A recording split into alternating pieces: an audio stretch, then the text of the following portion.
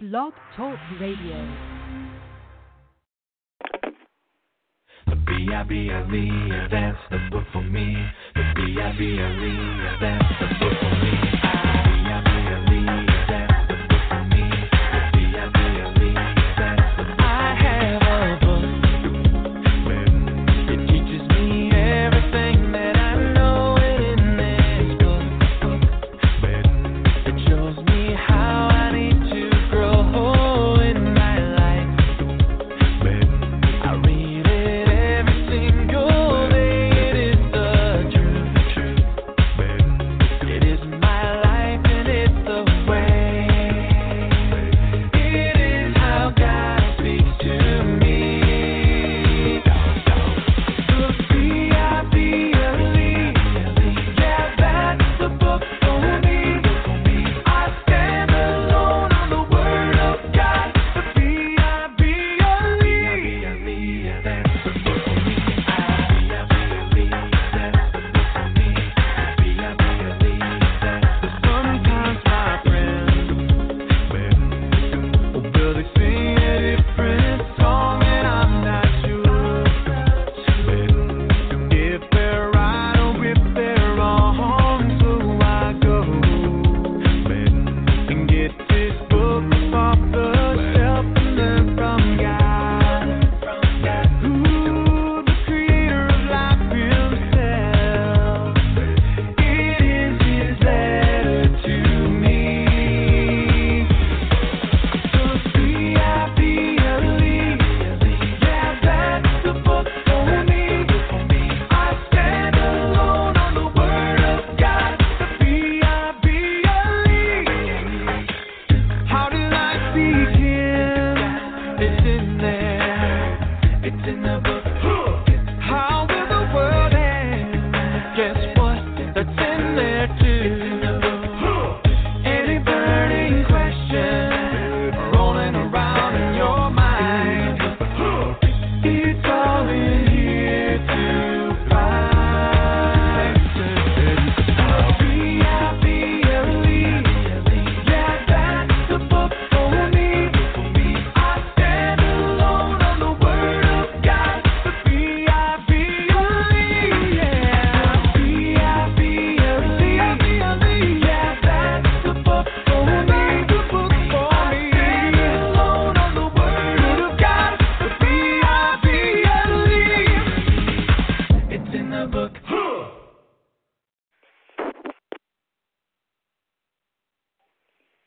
That's Go Fish with the B-I-B-L-E. Yes, and me, Melissa Cantrell here on Truth Be Told Radio.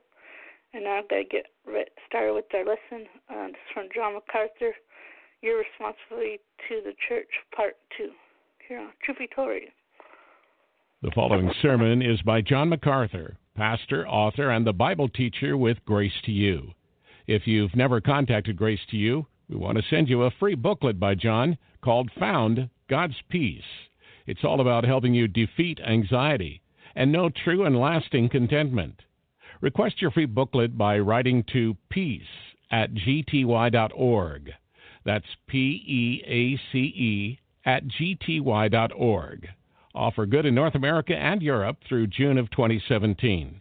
And now, unleashing God's truth, one verse at a time, here's Grace to You Bible teacher John MacArthur. We have been talking about the ordinary church, and when I say ordinary, I mean ordinary in the sense that it follows the course of Scripture. We talked last week about how popular it is to see yourself as something extraordinary as a church, unique, different, awesome, extreme, or whatever. We just want to be an ordinary church, and the ordinary church as defined by the Word of God.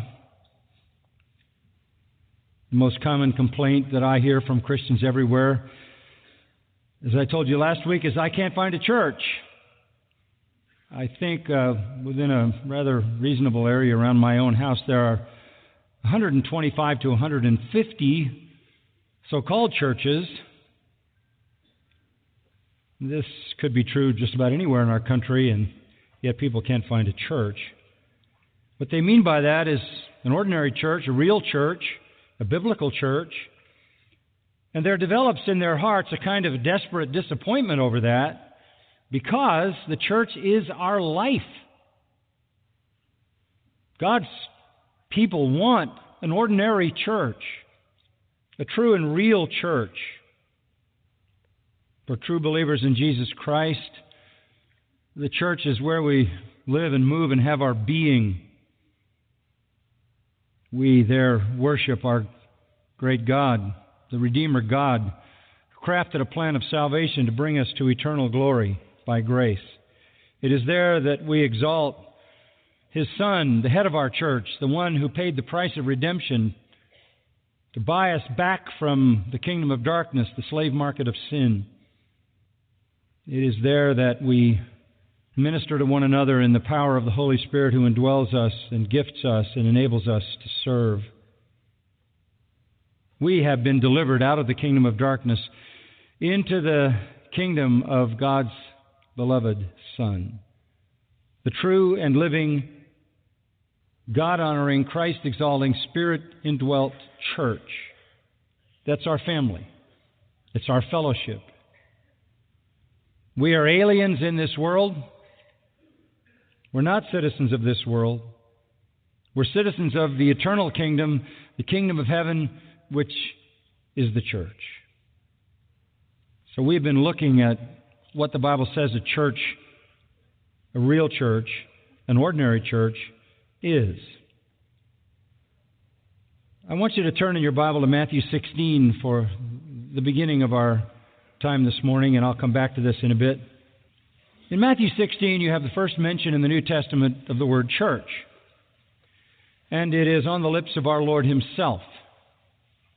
And here we find the foundation realities that define for us the nature of the church.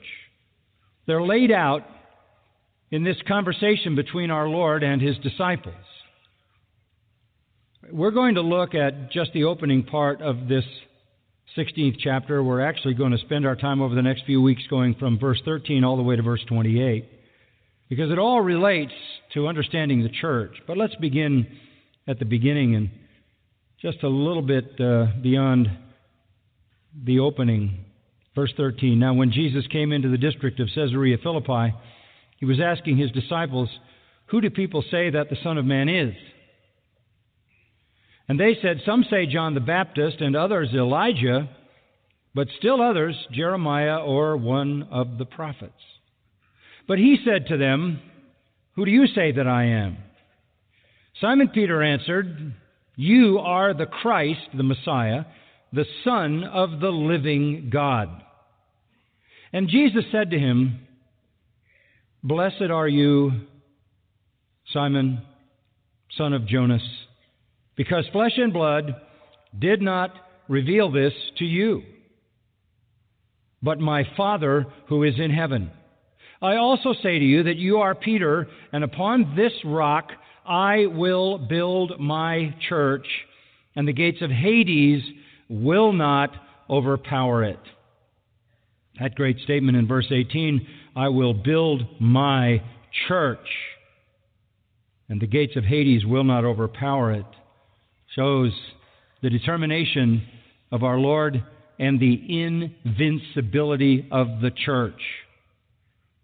I will build my church. I tried to communicate to you last week that those of us who are in Christ, who love Christ, love the church. I love the church. Church is our life. And I want to help you to understand the church a little bit better, because I think so many people define the church in terms of their own human experience. You had a bad experience at a church, you don't like the church. Some people are proud to say, I'm a Christian, but I don't like the church. A rather disconnected and bizarre comment. So I want to help you to understand the church that you must love, the church that you do love, the church that you will increasingly love as you share its life. And before we go down into this text, I want to pull us back up again, give you a satellite view a little bit. Here are some reasons why I love the church. First of all, I love the church because it is the only entity our Lord is building in this world. It is the only entity our Lord is building in this world. That's all. Everything else really falls under the kingdom of darkness. Everything else is under the prince of the power of the air, the spirit that works in the sons of disobedience, the children of wrath. Everything else is, to one degree or another, a satanic enterprise. Everything else is darkness. The Lord created the universe. He created the world. He is the creator of all that is in it. And when He originally created it, it was good. It was very good. But it's been cursed and it's been corrupted and it's under judgment. And it's dying. It is dying. The church is the only entity in the world that will survive death. Everything else will die. If you're a part of the church, you're a part of those who live forever. Everything else dies.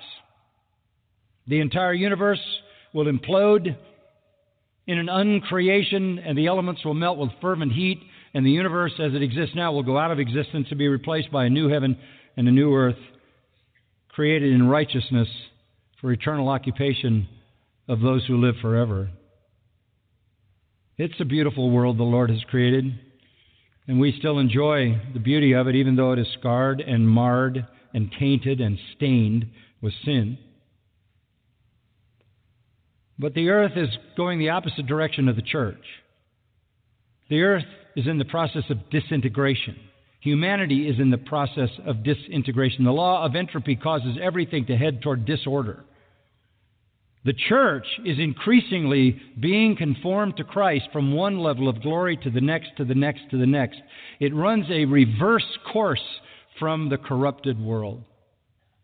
If you're of the church, then every day is brighter than the day before as you ascend to the day of glory when you see your Lord face to face. In the middle of a dying world, it's thrilling to be a part of what is alive and will live forever. The church, made up of souls chosen by the Father in eternity past before creation, chosen before they were ever created or born, chosen and their names written down in a book, chosen to be love gifts from the Father to the Son as an expression of intertrinitarian divine love. Love gifts to the Son, who would then one day enter heaven collectively, all of them, for the sole purpose of exalting the Son and serving the Son and reflecting His glory. That's why Jesus refers to believers as those whom the Father has given me. Love gifts to the Son, eternal love gifts. This was all done in eternity past before anything was created. And then in time, there had to be a sufficient sacrifice to pay for the sins of the love gifts from the Father to the Son. And so the Son comes into the world, takes on human flesh, is virgin born, lives a sinless life, dies a substitutionary death in our place, atones for our sin, is declared the final and satisfying sacrifice that propitiates the wrath of God, is exalted to the right hand of the Father, and the price has been paid, a real price, a true atonement for the elect. Then in time, of course, the Holy Spirit regenerates, grants understanding and repentance and faith to believe the gospel, and the church grows one soul at a time. The Father's plan in eternity, the Son's work in time, and the Spirit's continuing work throughout all of history to gather the church. The church, then, is the assembly of the sons of God, the children of God, chosen in eternity, redeemed by the sacrifice of Christ, and begotten into eternal life by the Holy Spirit through the word of the gospel. And one day, when all the redeemed, all the church is gathered and taken to heaven, the Son will, according to 1 Corinthians 15, 27 and 28, take all of the redeemed, all those who constitute the love gift from the Father to the Son. He will gather them together and He will return them to the Father in an act of reciprocal love, and He will give them back to the Father along with Himself so that God will be all in all. We literally are a part of a divine intertrinitarian expression of incomprehensible love between the Father and the Son. I love the church because this is the only entity our Lord is building in the world and taking toward eternal glory. What a privilege to be a part of this. Secondly, I love the church because it is, therefore, the most precious reality in all creation.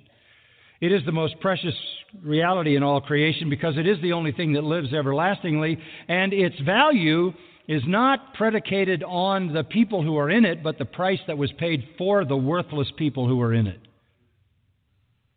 The value is declared when you read in Acts 20 that the church was purchased with God's blood. Or when you read in 1 Peter 1 that we were redeemed not with corruptible things like silver and gold from the vain manner of our life, but by the precious blood of Christ, the blood of a lamb without blemish and without spot. 1 Corinthians 6:19, we were bought with a price. And what is the price? The price, 2 Corinthians 5:21, God made Christ sin for us. That's the price He paid by taking the full fury of God against all the sins of all the people who will ever believe through all of human history, and took it all in 3 hours of darkness. And I often think, how could any one person absorb all that sin in 3 hours? And the answer is, an infinite person was capable of absorbing an infinite amount of sin. The church has to be the most valuable thing in the world because the highest price was paid for it. The most precious of all things was given to purchase it. I love the church, thirdly, because it is the earthly expression of heaven. This morning we had a little bit of heaven. We tasted heaven. This is where heaven comes down. This is not where the world comes in. This is where heaven comes down. This is heaven on earth. This is heaven on earth. Anybody who walks into a church ought to feel like he just entered something that is unearthly, not something familiar, something alien to the unregenerated person. You know, our Lord taught His disciples to pray, and He taught them to say this: "Your will be done as it is in heaven." Now, where is that going to happen? When we say, "Lord, we want your will done on earth as it is in heaven," where is that going to happen? It's not going to happen in the universities of our world. It's not going to happen in the halls of power of our world. And it only happens in one place. It only happens in the church. This is where heaven comes down. You could ask the question, well, in what sense does that happen? Well, what's going on in heaven? Well, what's happening in heaven? We know from Scripture that there is incessant worship of God. We know that there is constant exaltation of Jesus Christ. We know there is endless praise. We know there is knowledge of divine truth. There is pervasive, dominating holiness, and there is joyous service. Did you hear all that? That should be happening in the church. We should be characterized by the worship of God. It should be lofty. It should be exalted. It should have a gravitas, a seriousness about it. Christ should be constantly being exalted. It ought to be Christ-centered, not man-centered. It's not about you, it's about Him. Here, we should be engaged in endless praise. We should be learning so that the knowledge of divine truth is increasing. We should be pursuing holiness and serving with joy. That's how heaven comes down. That only happens in the church, the ordinary church. I love the church because it is heaven on earth. I also love the church because it triumphs over all sinful opposition. It triumphs over all sinful opposition. Jesus said, I will build my church, and the gates of Hades, euphemism for death, will not be able to overpower it. The church is victorious. Jesus said, all that the Father gives to me will come to me, and I'll lose none of them, John 6. I'll raise them all at the last day. He will build His church, and no one who is given by the Father to the Son will be lost. That is why Paul says in 2 Corinthians 2, God always causes us to triumph in Christ.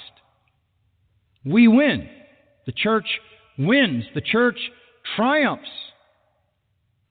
So much talk about political power, military power in our world.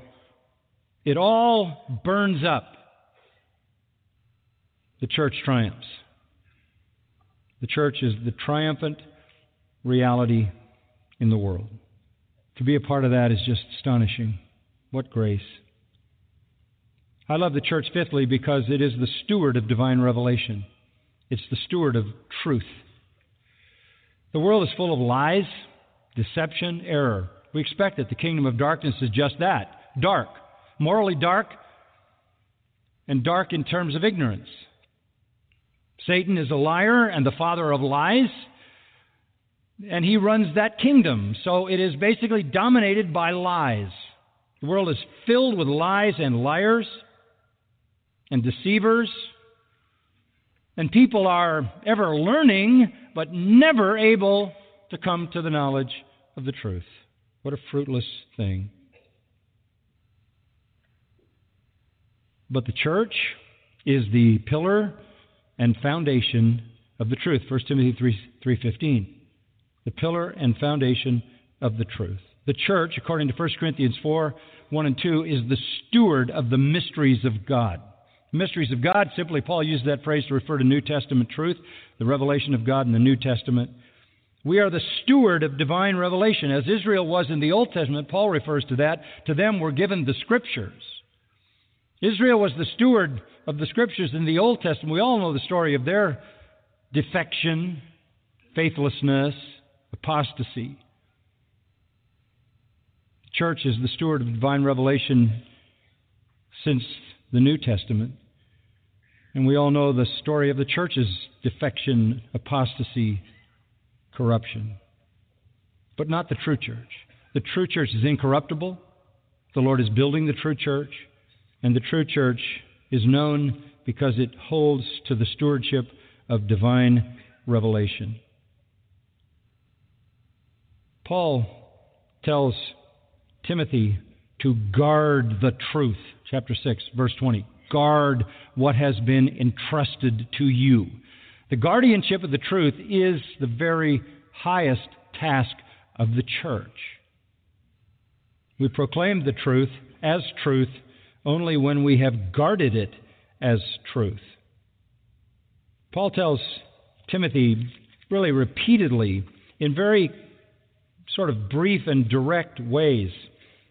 He says, for example, in 1 Timothy 4:6, speaking of the Word of God, in pointing out these things to the brethren, you will be a good servant of Christ Jesus, constantly nourished on the words of the faith and of the sound doctrine. That's life for us, to be nourished on the words of the faith. That would be the revealed words of God in Scripture and the sound doctrine that those words yield. It's all about truth. It's all about doctrine. It's all about propositional truth. In the same chapter, verse 11, Paul says to Timothy, command and teach these things. And then he says in verse 13, until I come, give attention to the reading of the Scripture, the explaining of the Scripture, and the application of the Scripture. Pay close attention to yourself and to your doctrine. Persevere in these things. He tells Titus, speak the things that are concerning sound doctrine. It is absolutely essential, if you're going to be a church, that anybody who walks into the church immediately is going to be exposed to sound doctrine. Again, the church is the steward of the mysteries of God on behalf of the people of God, and the truth of God is the food of the people of God. You don't live by bread alone, but by every word that proceeds out of the mouth of God. For all these reasons, I love the church. It is the only entity the Lord is building in the world. It's the only thing going the direction of eternal life. Everything else going to death. I love the church because it's the most precious reality in all creation, proven by the price that was paid for it. I love the church because it's heaven on earth. I love it because it triumphs over all evil opposition. I love the church because it is the sole steward of divine revelation. And that leads me to say, sixthly, I love the church because it's the place of safety. It's the place of safety. It's the fold of the great shepherd where he raises up under-shepherds to be the guardians of his sheep. Do you remember Jesus looking over the Jews and saying they're like sheep without what? Without a shepherd. You may think that you can do it on your own as a sheep without a shepherd, but you are in grave danger. Grave danger. You need a safe place. You need a fold. You need protection. You need protectors. You need sanctifying shepherds. The church is the place where you have sanctifying shepherds. And there's so much more I could say. The church is the gathering of grateful, joyful worshipers. The church is the family of fellowship where our burdens are shared, where our spiritual gifts are exchanged, and the one another's given to us for our growth into Christ-likeness are spread throughout our family. The church is where we launch the testimony of Christ to the world. It is the beauty of our church in its collective life that gives credibility to individual testimony. It's a little wonder that Paul said the church, particularly at Thessalonica, was his glory and joy. His glory and joy. So that's kind of a satellite view looking down on all that the church is. From there, let's drop down into the reality of Matthew 16 and come to earth for a bit. As I said, we're going to be a few weeks getting down to verse 28, but this is the text of Scripture in which our Lord puts together the components of the ordinary church. And when I say ordinary, I mean ordinary only in the sense that it is the common church that is the pattern that all churches should follow. I want you to hear the elements of the church. You know, typically if you ask people, how do you distinguish a church? They might say stained glass windows, steeple, pews, pulpit, altar, whatever. But here are the real marks of a church. How do you know when you found a real church? How do you know when you found the true church, when you found an ordinary church? Number one, it is distinguished by a great confession. It is distinguished by a great confession. The thing that first marks a church is what that church confesses to be true. It's its theology, it's its doctrine, and it is its doctrine at one very specific point. Let's look again at verses 13 to 16. When Jesus came into the district of Caesarea Philippi, he was asking his disciples, "Who do people say that the Son of Man is?" And they said, "Some say John the Baptist, and others Elijah, but still others Jeremiah or one of the prophets." And of course the disciples are reflecting there the attitude of the Jewish people who were at least neutral on Jesus and maybe somewhat positive, but not willing to acknowledge him as the Messiah. That was sort of common conversation about who this Jesus might well be. He said to them, "But who do you say that I am?" Simon Peter answered, and not for himself alone, but for all of them, he being their spokesman, "You are the Messiah, the Christ." In Greek, the Son of the living God. And in verse 18, the Lord said, "On that confession, I'll build my church." On that confession, I will build my church. Here is the great confession of the church. Jesus is the Messiah, the anointed one of God, the perfect prophet, priest, king, anointed by the Holy Spirit at his baptism, the miracle worker who is of the same nature as God. He is the Son of the living God. The great confession that a true church makes is concerning Christ. The first thing you need to know about a true church is its Christology. What does it think of Jesus Christ? Who is Jesus Christ?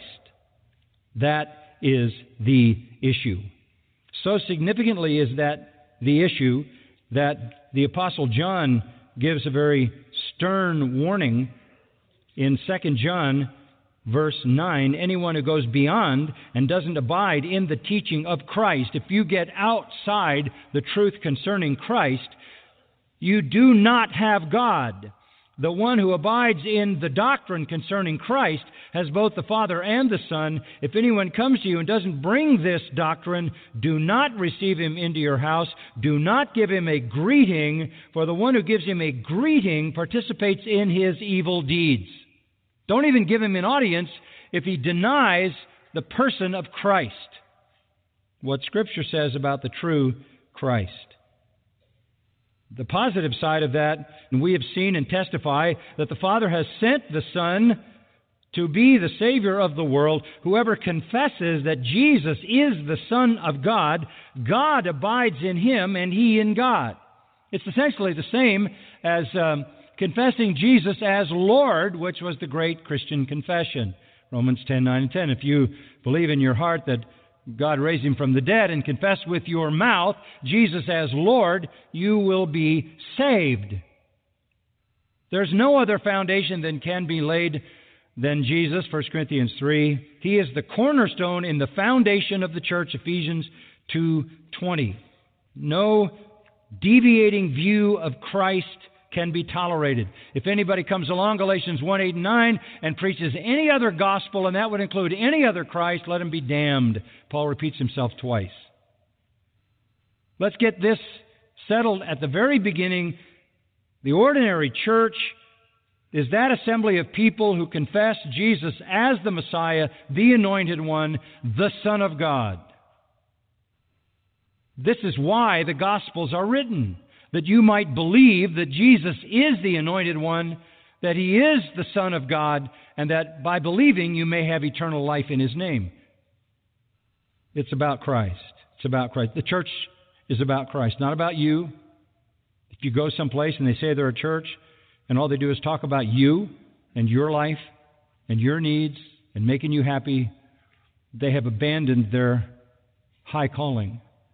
When you go there, they ought to be talking about Him. It's not about you, it's about Him. It's not about fixing you, it's about exalting Him. Put Him in the right place and you're fixed. And this is a good place to do this. Go back to verse 13, because Jesus had just come into the district of Caesarea Philippi. Caesarea Philippi was essentially an ancient place, but it had always been known, at least for a while, under Roman power as Tanais, because it was originally named for the Greek god Pan. You hear about pan flutes, sort of a little elfish type manufactured god who supposedly was born in a cave near this location, and so they named the town Pan. As a result of that god supposedly being born in that area and the town being named after him, it became full of idols, full of all kinds of gods. The Romans believed in many, many gods.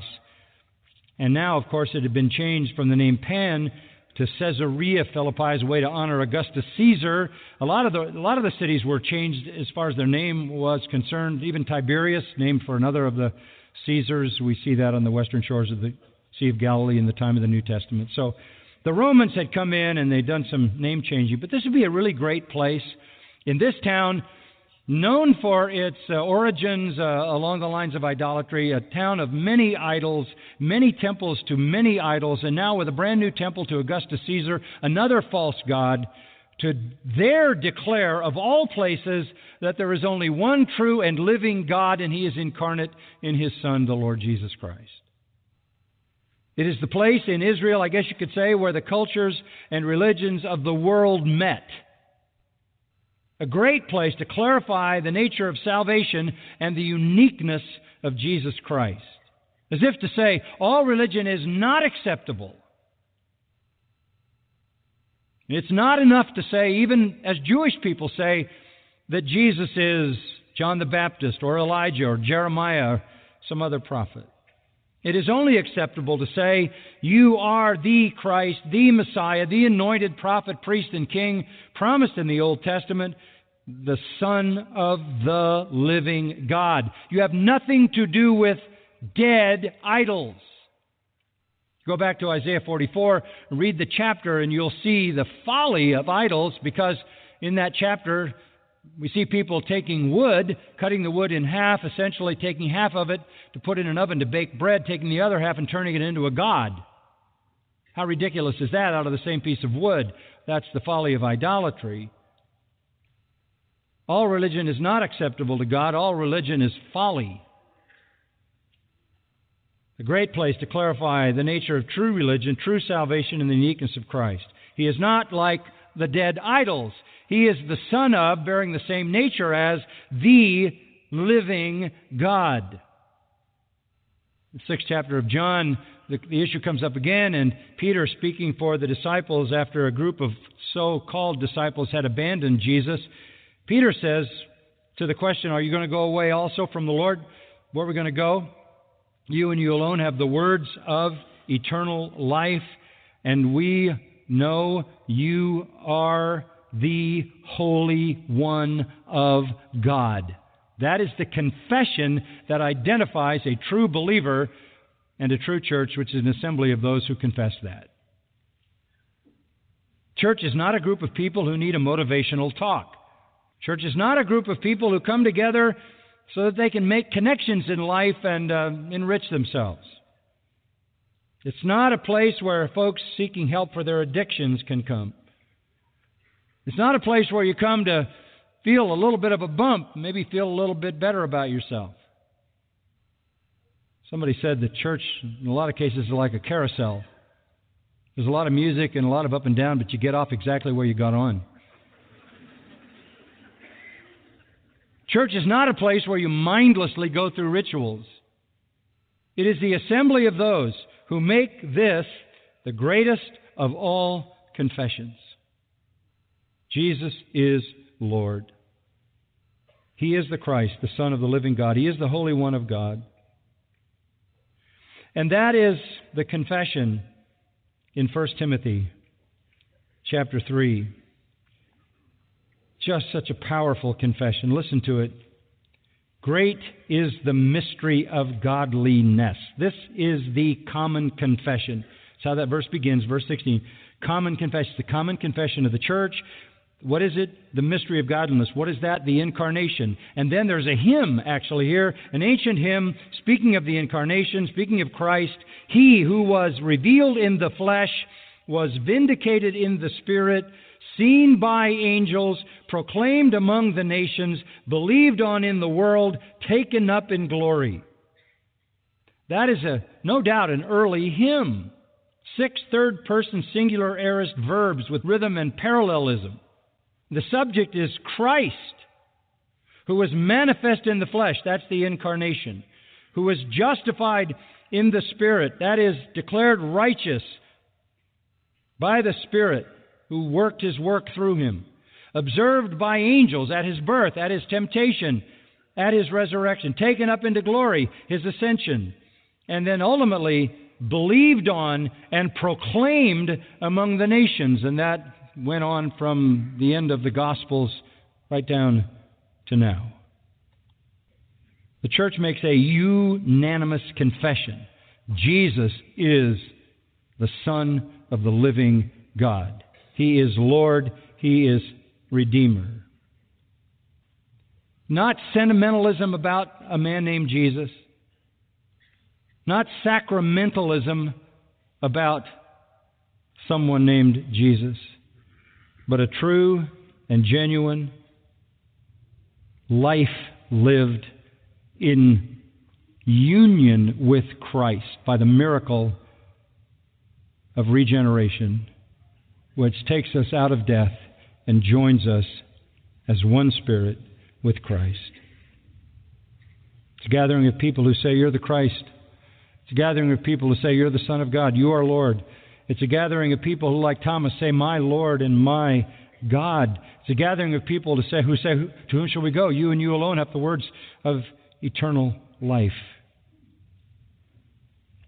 Everything is Christ-centered in the church. Everything is Christ-focused. It's never about the people. It's always about Him, and they come to exalt Him and worship Him, glorify Him and honor Him. They know their Lord, and that's why they're there. We are those who worship in the Spirit of God. Who do we worship? Worship Christ and have no confidence in the flesh, Philippians 3:3. That's the foundation of the church. We make a great confession. Anytime you come in this church, that confession should be redundant, obvious, dominant. Well, there's a second point, but I'll leave it till next week. And then there's a third and a fourth and a fifth and a fifth.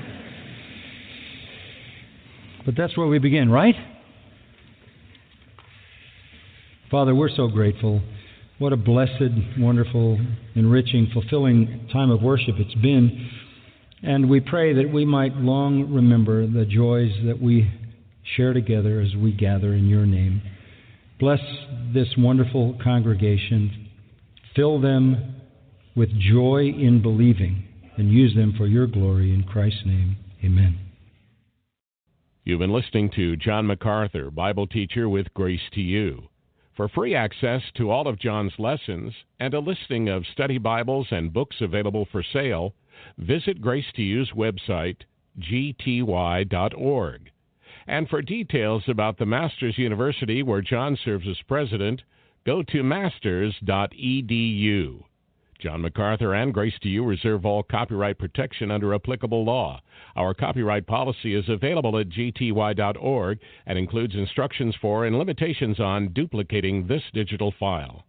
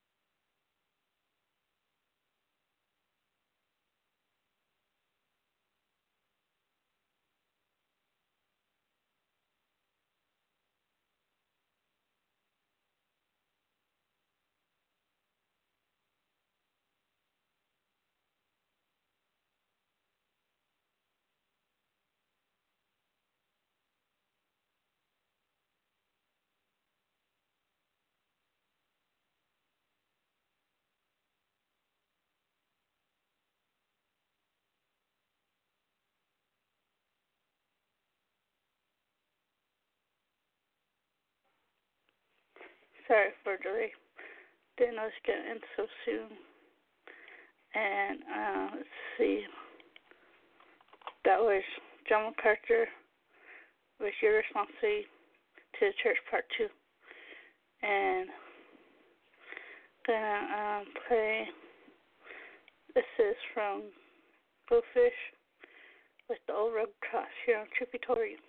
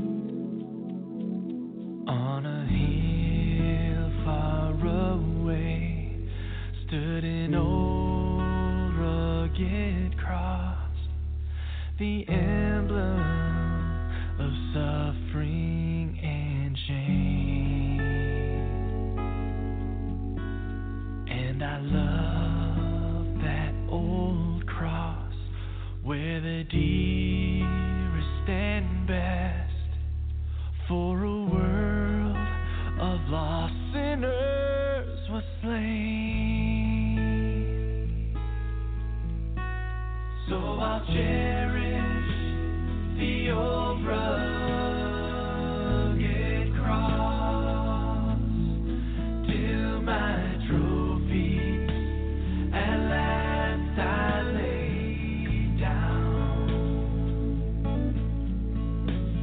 will cling to the old rugged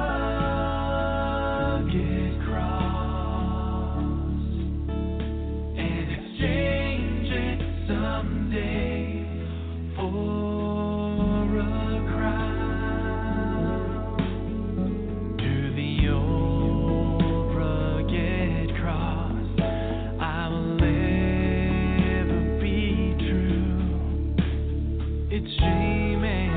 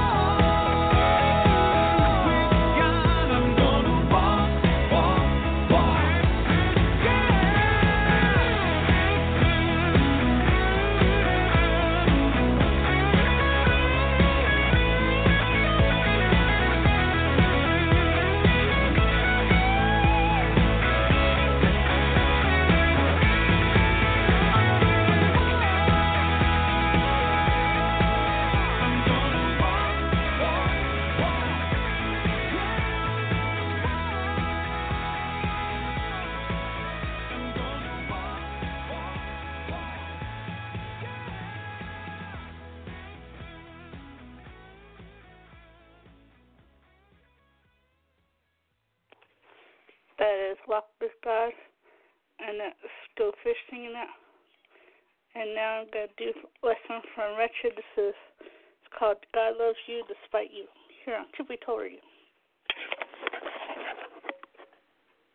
Don't you want people to think that God is love? Once again, of course we do, as long as we understand the definition of love. 1 John 4:16 says, God is love. Isn't that beautiful? God is love. He's not just loving, God is love. So we have come to know and to believe the love that God has for us because God is love. So if God is love, what does that make you? Well, you are evil. Genesis 8:21, the intention of man's heart is evil from his youth. Jeremiah 17:9, the heart is deceitful above all things and desperately sick. Who can understand it? Romans 3:12, no one does good, not even one person. I thought God loved me because I'm so lovable. Well, as the Germans like to say, au contraire, we're not lovable. We're the opposite of lovable. Everything we touch is stained because of our sinful hands. There is nothing we do that pleases God. There is nothing we say, nothing we offer that causes him to go, that is some adorable human being, right? I'm going to now place my love on that person. No, the message of the gospel is so much better than that. You and I are wicked, treacherous rebels, conspiring constantly to remove God from his throne and basically say, now that you've evacuated that chair, I'll just take it over from here. We want God off of the throne so that we can reign there. And yet, God loves us despite our rebellion. And consider how majestic this is. If you had to do something to cause God to love you, what might that be? How much would you have to perform? How much would you have to make? How much education do you need? What sort of charming personality is lacking in me that I must accomplish? Otherwise, God won't love me. How much more profound is it that despite the fact that we are wicked sinners, that God still loves evil people? What an unloving thing to say, right? Well, Jesus said it in the Sermon on the Mount. You are evil. No, he was talking to the Pharisees. No, it says at the beginning of the sermon he was talking to his disciples. Was it wrong for Jesus to say we're evil? Well, Hebrews 4:15 says he was without sin, so clearly not. 1 John 5:20 says he is the true God. Jesus said no one is good but God, and we just read that God is love. So if Jesus is going to call us evil, it must be a loving thing to say. In fact, you cannot know that God is love unless you know that you are evil. If you don't know that you are evil, deserving of God's wrath, then the version of God that you have in mind is not the loving God, but a sissy God who doesn't go anywhere he's not invited and doesn't do anything without your permission. And that's not the maker of the universe, it's a God of your own making. God is love, but that's not all that he is. The Bible also says he is a righteous judge who feels indignation every day. But he shows his love for us in that while we were sinners, Christ died for us. All who follow him are not under his wrath, but in his love. And we come to know that God is love when we understand the text.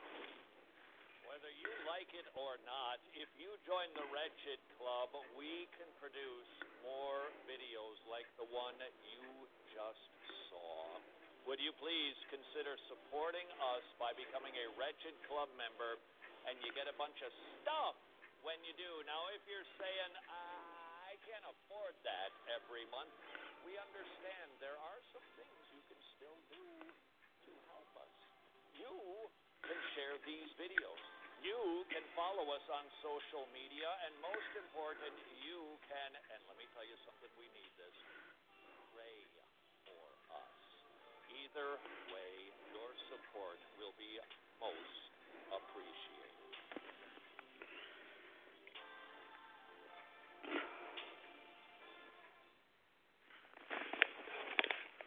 That is from Wretched on their YouTube page, WRETCHED, and their website is wretched.tv, WRETCHED.tv. And thanks for listening. We love Control here on Truth Be Told Radio. And let's see. I'm going to do, let's see. This is from, you just heard it on The Wretched. It's called, what? WWTT, When We Understand the Text. And that is on YouTube and also on their website, WWTT, When We Understand the Text, WWUTT.com, WWUTT.com. Here we go. Oh, this is called Inviting Unbelievers to Church, with a question mark.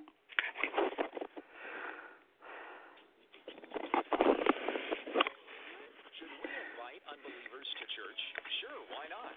Church should be a place where anyone who comes through the doors will hear the gospel of Jesus Christ proclaimed. The wages of sin is death, the scripture says, but the free gift of God is eternal life through Jesus Christ our Lord. May this message be preached from every pulpit. But we need to understand unbelievers are not part of the church. In Romans 8:9, Paul said, "You, however, are not in the flesh, but in the Spirit, if in fact the Spirit of God dwells in you. Anyone who does not have the Spirit of Christ does not belong to him." The church is the body of Christ. Whoever is not of Christ is not part of his body. Don't let an unbeliever get comfortable. They need to be convicted. Though they're in the doors, they're still outside the church until they repent of their sin and are reconciled to God in Christ Jesus. And don't use gimmicks to get them there. What you win them with is what you win them to. Not one soul has ever come to Christ through pop music or door prizes. Give them the Word of God. What's more important than inviting unbelievers is going to unbelievers. This is evangelism. How will they call on him in whom they have not believed? And how are they to believe in him of whom they have never heard? And how are they to hear without someone preaching? How beautiful are the feet of those who preach the good news, because faith comes from hearing, and hearing through the word of Christ. So yes, invite your unbelieving friend to church and take the gospel of Jesus Christ to the rest of the unbelieving world when we understand the text. And let's see, I'm going to do another one for them. This one's called Do Not Conform to This World, Romans 12:2. This is when we understand the text on Truth Be Told Radio.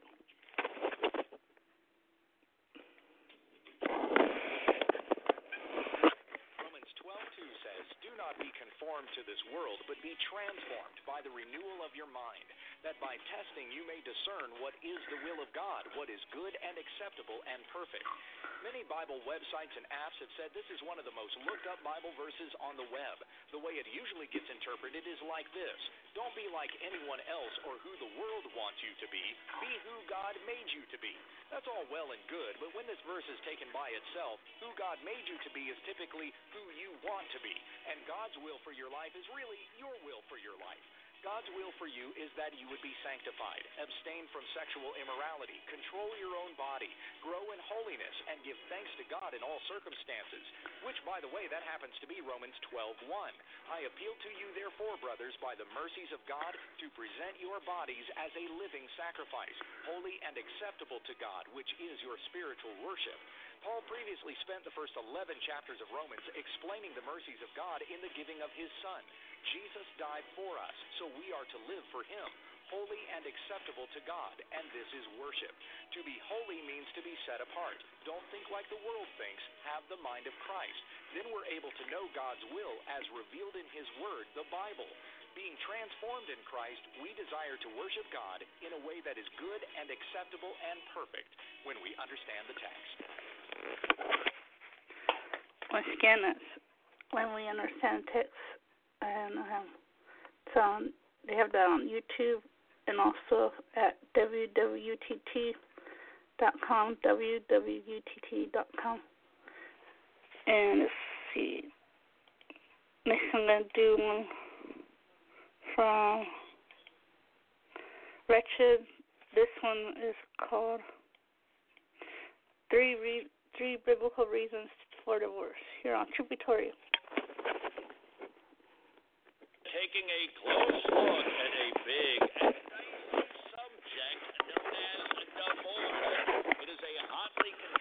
issue in the church today, as it was in the day of Jesus.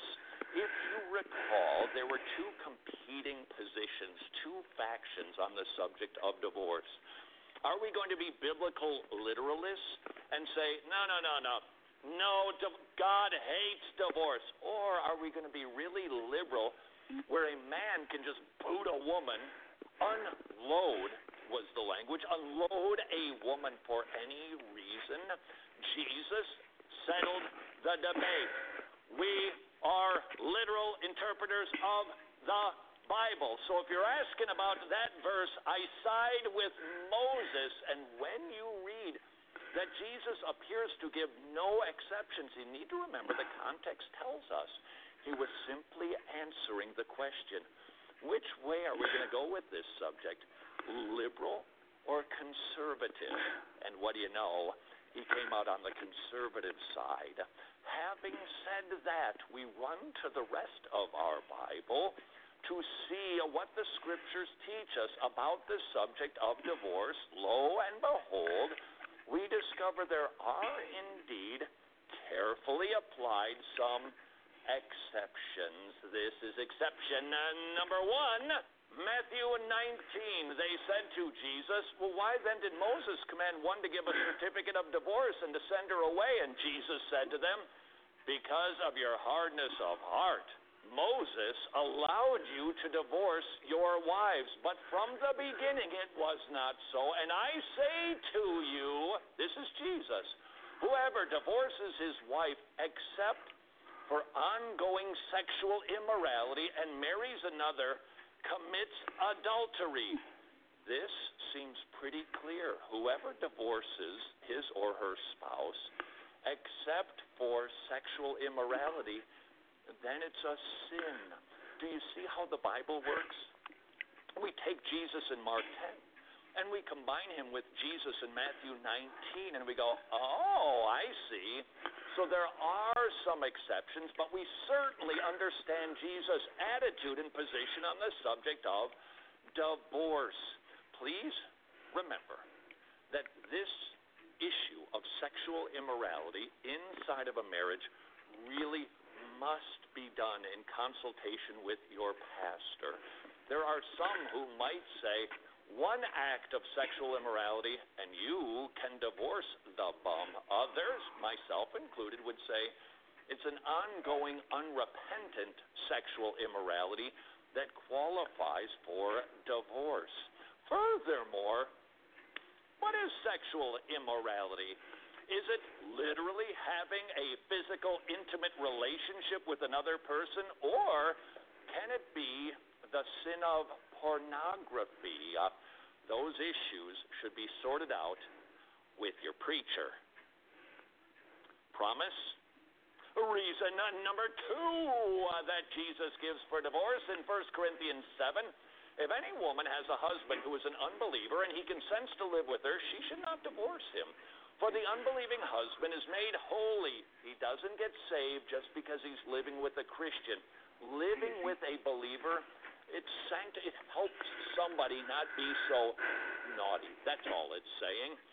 For the unbelieving husband is made holy because of his wife, and the unbelieving wife is made holy because of her husband who believes.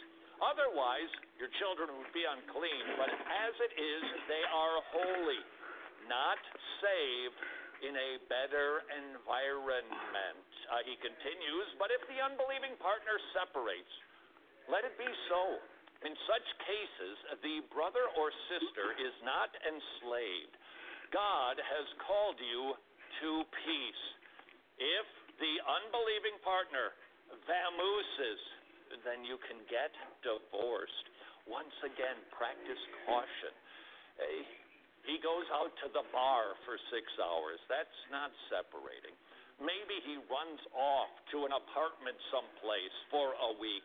That's not separating. What is Jesus saying through the Apostle Paul? If your unbelieving spouse abandons you, and it is a long enough term which needs to be concluded with your local pastor, then divorce is acceptable. Not liked by God, but acceptable. Reason number 3, 1 Corinthians 7 and verse 39, Rexella. A wife is bound to her husband as long as he lives, but if her husband dies, she is free to be married to whom she wishes, only in the Lord. Do you remember the vows from the good old days?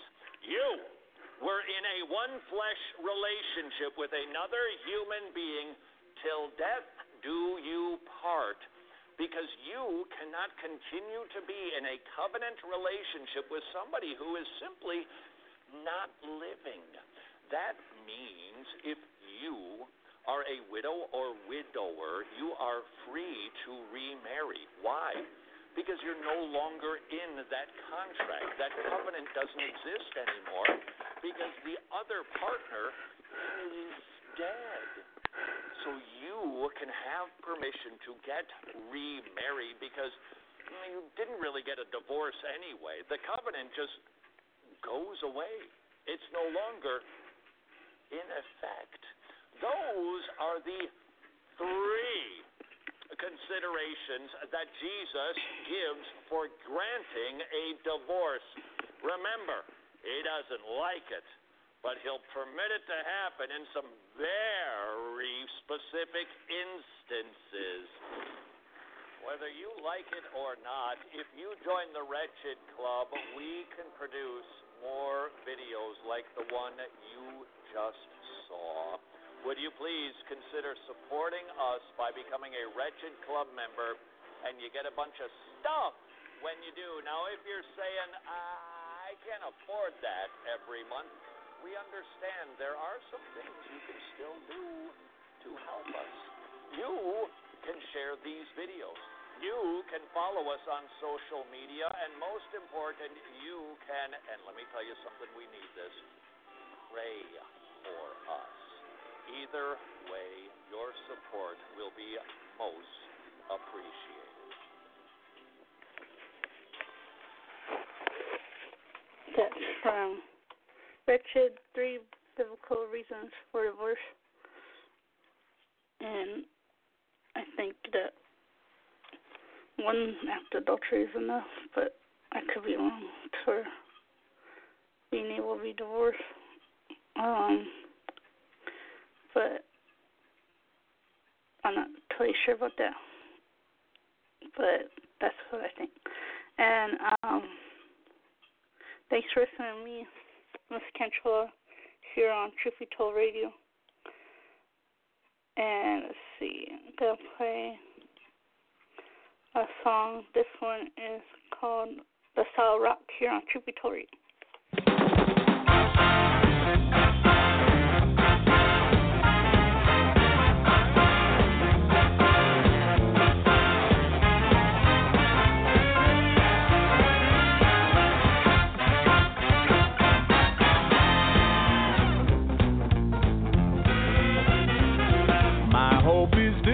Nothing less than Jesus' blood and righteousness. I dare not trust the sweetest frame, but wholly lean on Jesus' name. On Christ the solid rock I stand. All of the ground is sinking sand. All other ground is sinking sand. All other ground is sinking sand. All other ground is sinking sand. On Christ the solid rock I stand. Ladies and gentlemen, please welcome Denver and the Mile High Orchestra. When darkness veils his lovely face, I rest on his unchanging grace. In every high and stormy gale, my anchor holds within the veil. On Christ the solid rock I stand. All other ground is sinking sand. All other ground is sinking sand. All other ground is sinking sand. All other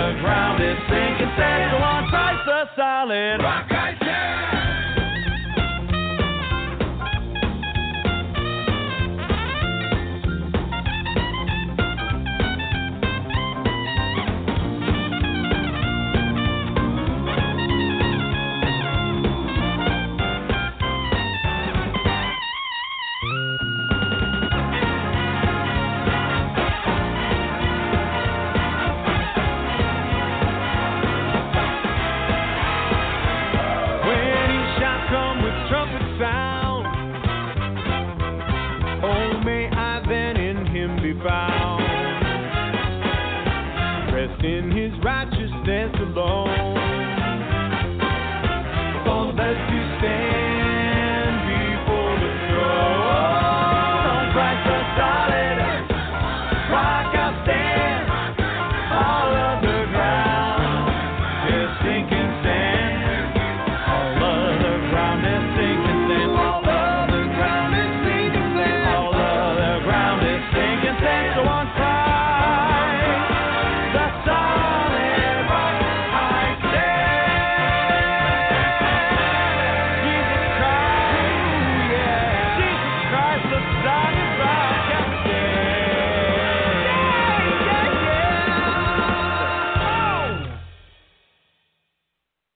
I love to tell the story.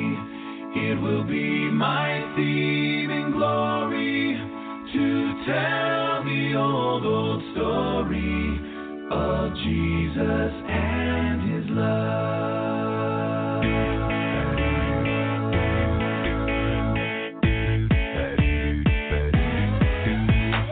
Na na na na na na na. Na na na na na na na. Na na na na na na na.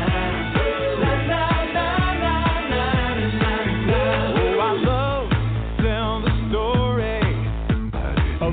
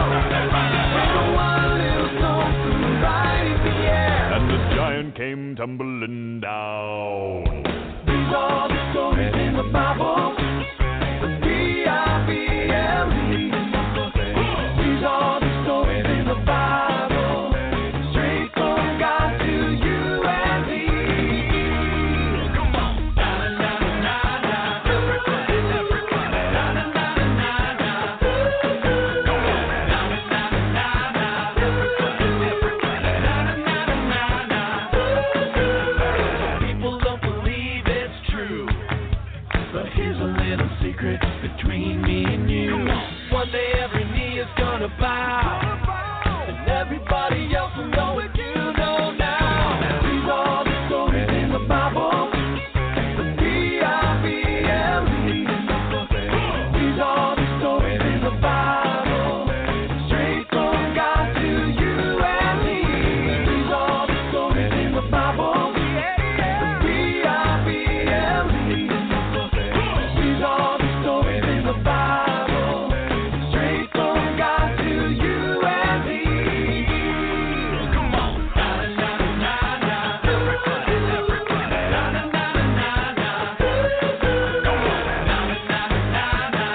Everybody, everybody. Na na na na na. Come on. Na na na na na.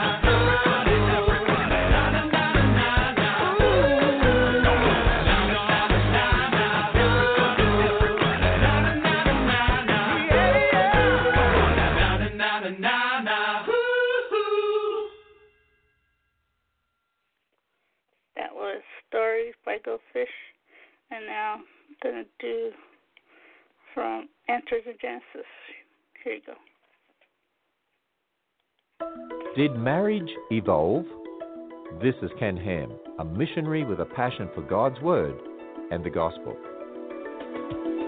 According to the evolutionary worldview, everything's a product of evolution, including marriage. In this view, marriage can continue to evolve to be whatever we as a society want it to be. It's this thinking that's behind the redefinition of marriage across the West. But marriage didn't evolve. God's Word gives us the real origin of marriage. God created mankind, male and female, and brought them together in the first marriage. It isn't a societal or governmental institution.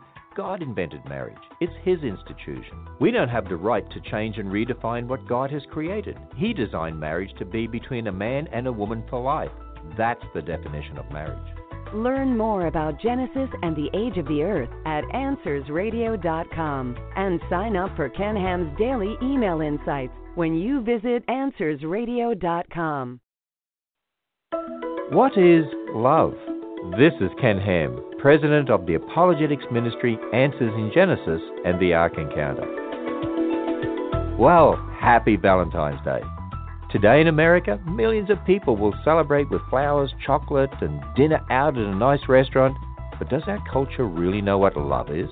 As society has rejected God's Word as the foundation for its thinking, we've seen love abused and even redefined. Things like use of pornography, adultery, homosexual behavior, and domestic abuse, they're on the rise across the nation. God's Word tells us what true love is. While we were still sinners, Jesus Christ came and died on the cross. He rose from the dead and now freely offers eternal life to all who trust in Him. That's true love. Learn more about the good news of the loving gospel of Jesus Christ at AnswersRadio.com. You can also sign up for free daily insights from Ken Ham at AnswersRadio.com. So what's happened in America? This is Ken Ham, enjoying the wintertime grounds at the beautiful Creation Museum. Many Christians wonder, what's happened in America? Biblical values are ridiculed and God's largely been kicked out of the public sphere. Those who dare stand against things like gay marriage or abortion often face punishment or other backlash. So what's happened? Well, by and large, our culture has replaced the foundation of God's Word with man's word. Instead of thinking biblically, our culture simply does whatever's right in its own eyes.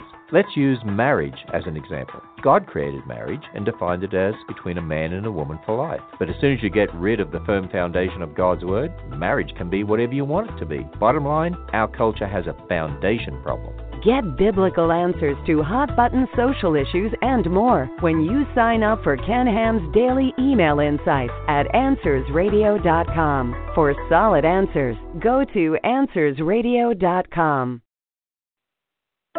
A foundation problem. This is Ken Ham, a contributor to the popular award-winning family magazine, Answers. Yesterday we learned that America has a foundation problem. Instead of starting with God's Word, man's ideas now determine truth. There's been a huge shift in foundation, and that's why we're seeing things like the growing acceptance of gay marriage, abortion, and gender. So what's the solution? Well, many people think a conservative-minded government or changing legislation is the solution. But this is a spiritual problem. Ultimately, changing legislation won't work because the next generation will just come along and change it back. Really, a political solution isn't the answer to a spiritual problem. The only solution is the gospel of Jesus Christ. It's the gospel that changes hearts and minds.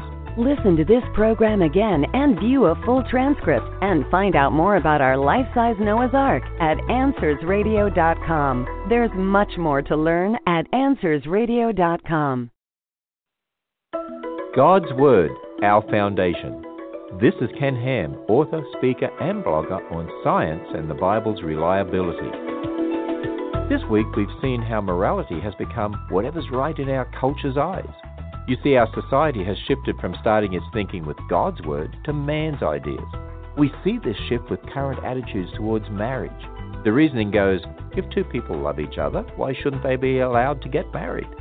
Well, what about three people who love each other? Or someone who loves an animal, or even a child?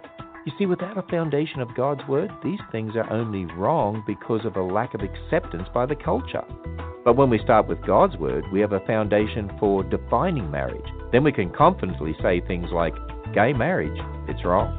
Want more faith-affirming apologetics teaching from Ken Ham? Visit our website at AnswersRadio.com and sign up for Ken's Daily Insights, delivered directly to your inbox. That was from Answers in Genesis, and their website is answersingenesis.org. We also could do the Answers Radio too, I think. And answersingenesis.org is another name for their website. And of course, that one was a little bit late. It's talking about Valentine's Day, but still good to hear about love of God. And thanks for listening to me, Melissa Cantrell, here on Truth Be Told Radio. And this is an oldie but goodie from Wretched. It's called Apologies for Steve Harvey, because he's going to be talking about he's going to have some bad teaching on this. So, and then Todd Friel's going to talk about that. And thanks for listening to Truth Be Told Radio.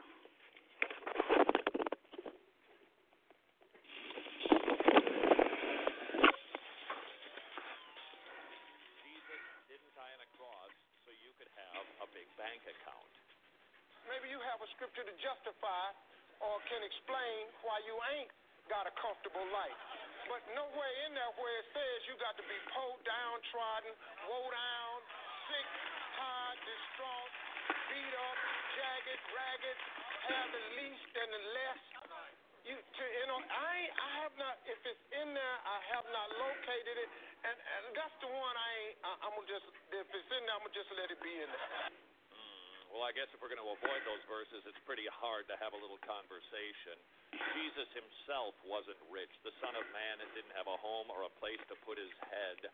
Read Philippians. Paul himself sometimes had some stuff, sometimes he didn't.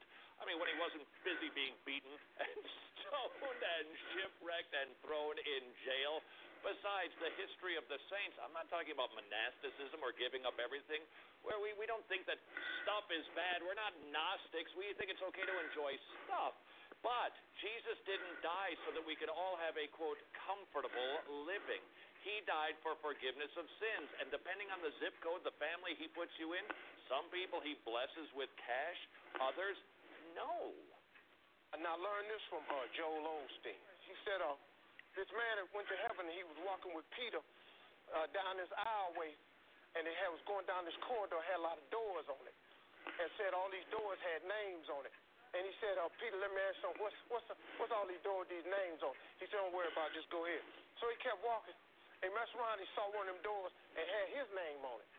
He said, whoa. He said, hey, Peter, this here ain't got my name on it.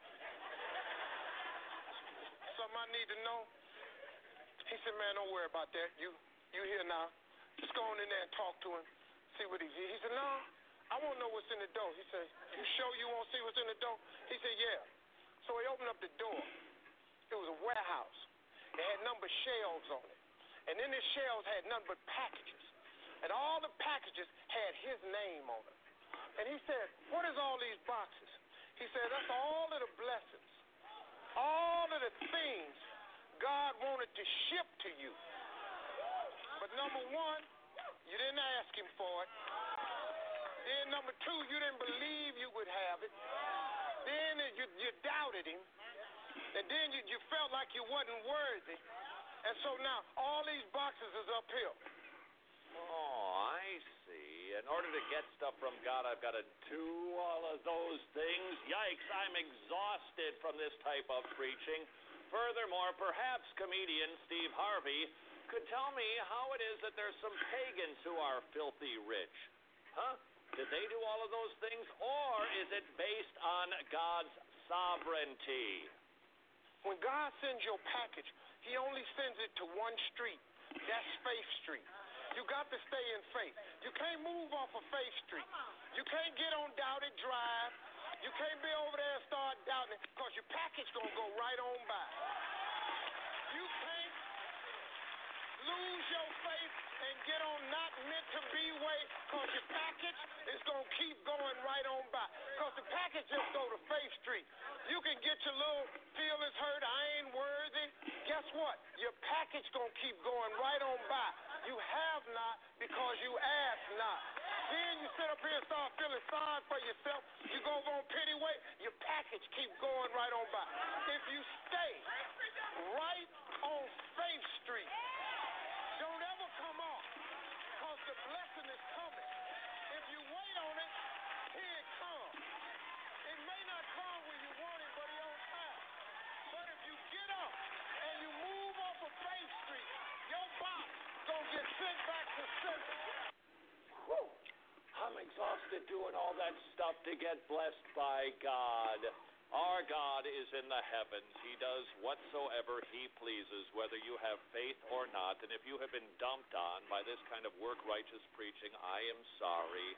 God sometimes chooses to bless physically, sometimes he does not. But I do know this, regardless of circumstance, he is with us, because there are blessings that are far more valuable, like him.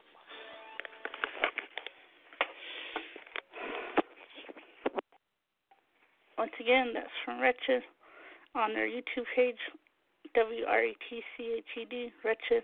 And you could get to Wretched's website at WRETCHED.tv, Wretched.tv. And thanks for listening to me, Melissa Cantrell, here on Truth Be Told Radio. I'm going to play a song from Go Fish. And this one is Blessed Assurance here on Truth Be Told Radio. Blessed assurance, Jesus is mine. Oh, what a foretaste of glory divine. Heir of salvation, purchase of God, born of his Spirit, washed in his blood. This is my story. This is my song. Praising my Savior all the day long. Praise him. This is my story. This is my song. Praising my Savior all the day long.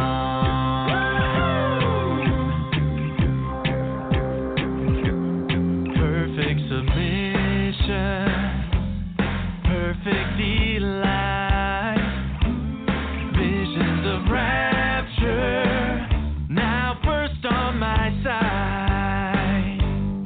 Angels descending, ring from above, echoes of mercy, whispers of love. This is my story. This is my song. Praising my Savior all the day long. Praise him. This is my story. This is my song. Praising my Savior all the day long.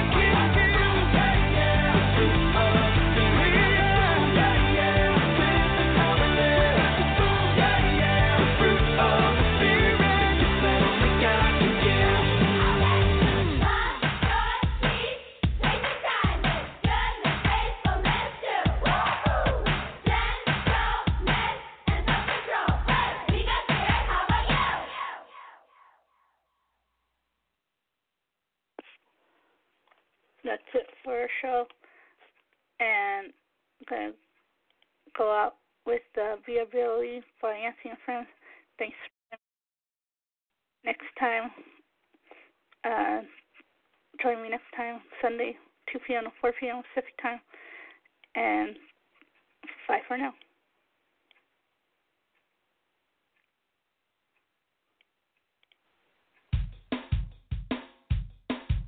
The B-I-B-L-E.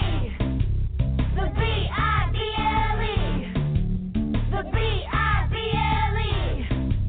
The B-I-B-L-E. The B-I-B-L-E. Yes, that's the word for me. I stand alone on the word of God. The B-I-B-L-E. The B-I-B-L-E.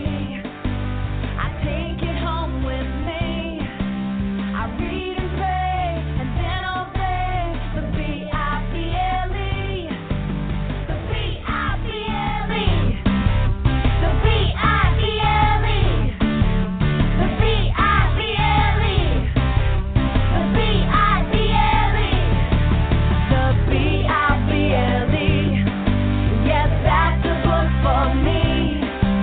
I stand alone on the word of God. The B-I-B-L-E.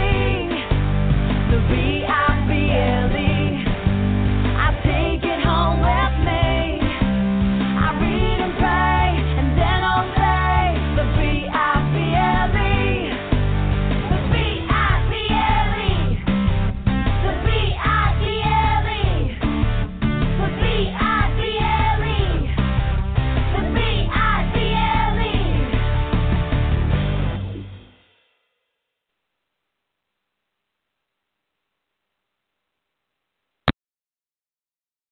With Lucky Land Slots, you can get lucky just about anywhere. Dearly beloved, we are gathered here today to... Has anyone seen the bride and groom? Sorry, we're here. We were getting lucky in the limo and we lost track of time. No, Lucky Land Casino, with cash prizes that add up quicker than a guest registry. In that case, I pronounce you lucky. Play for free at LuckyLandSlots.com. Daily bonuses are waiting. No purchase necessary. Void where prohibited by law. 18+. Terms and conditions apply. See website for details.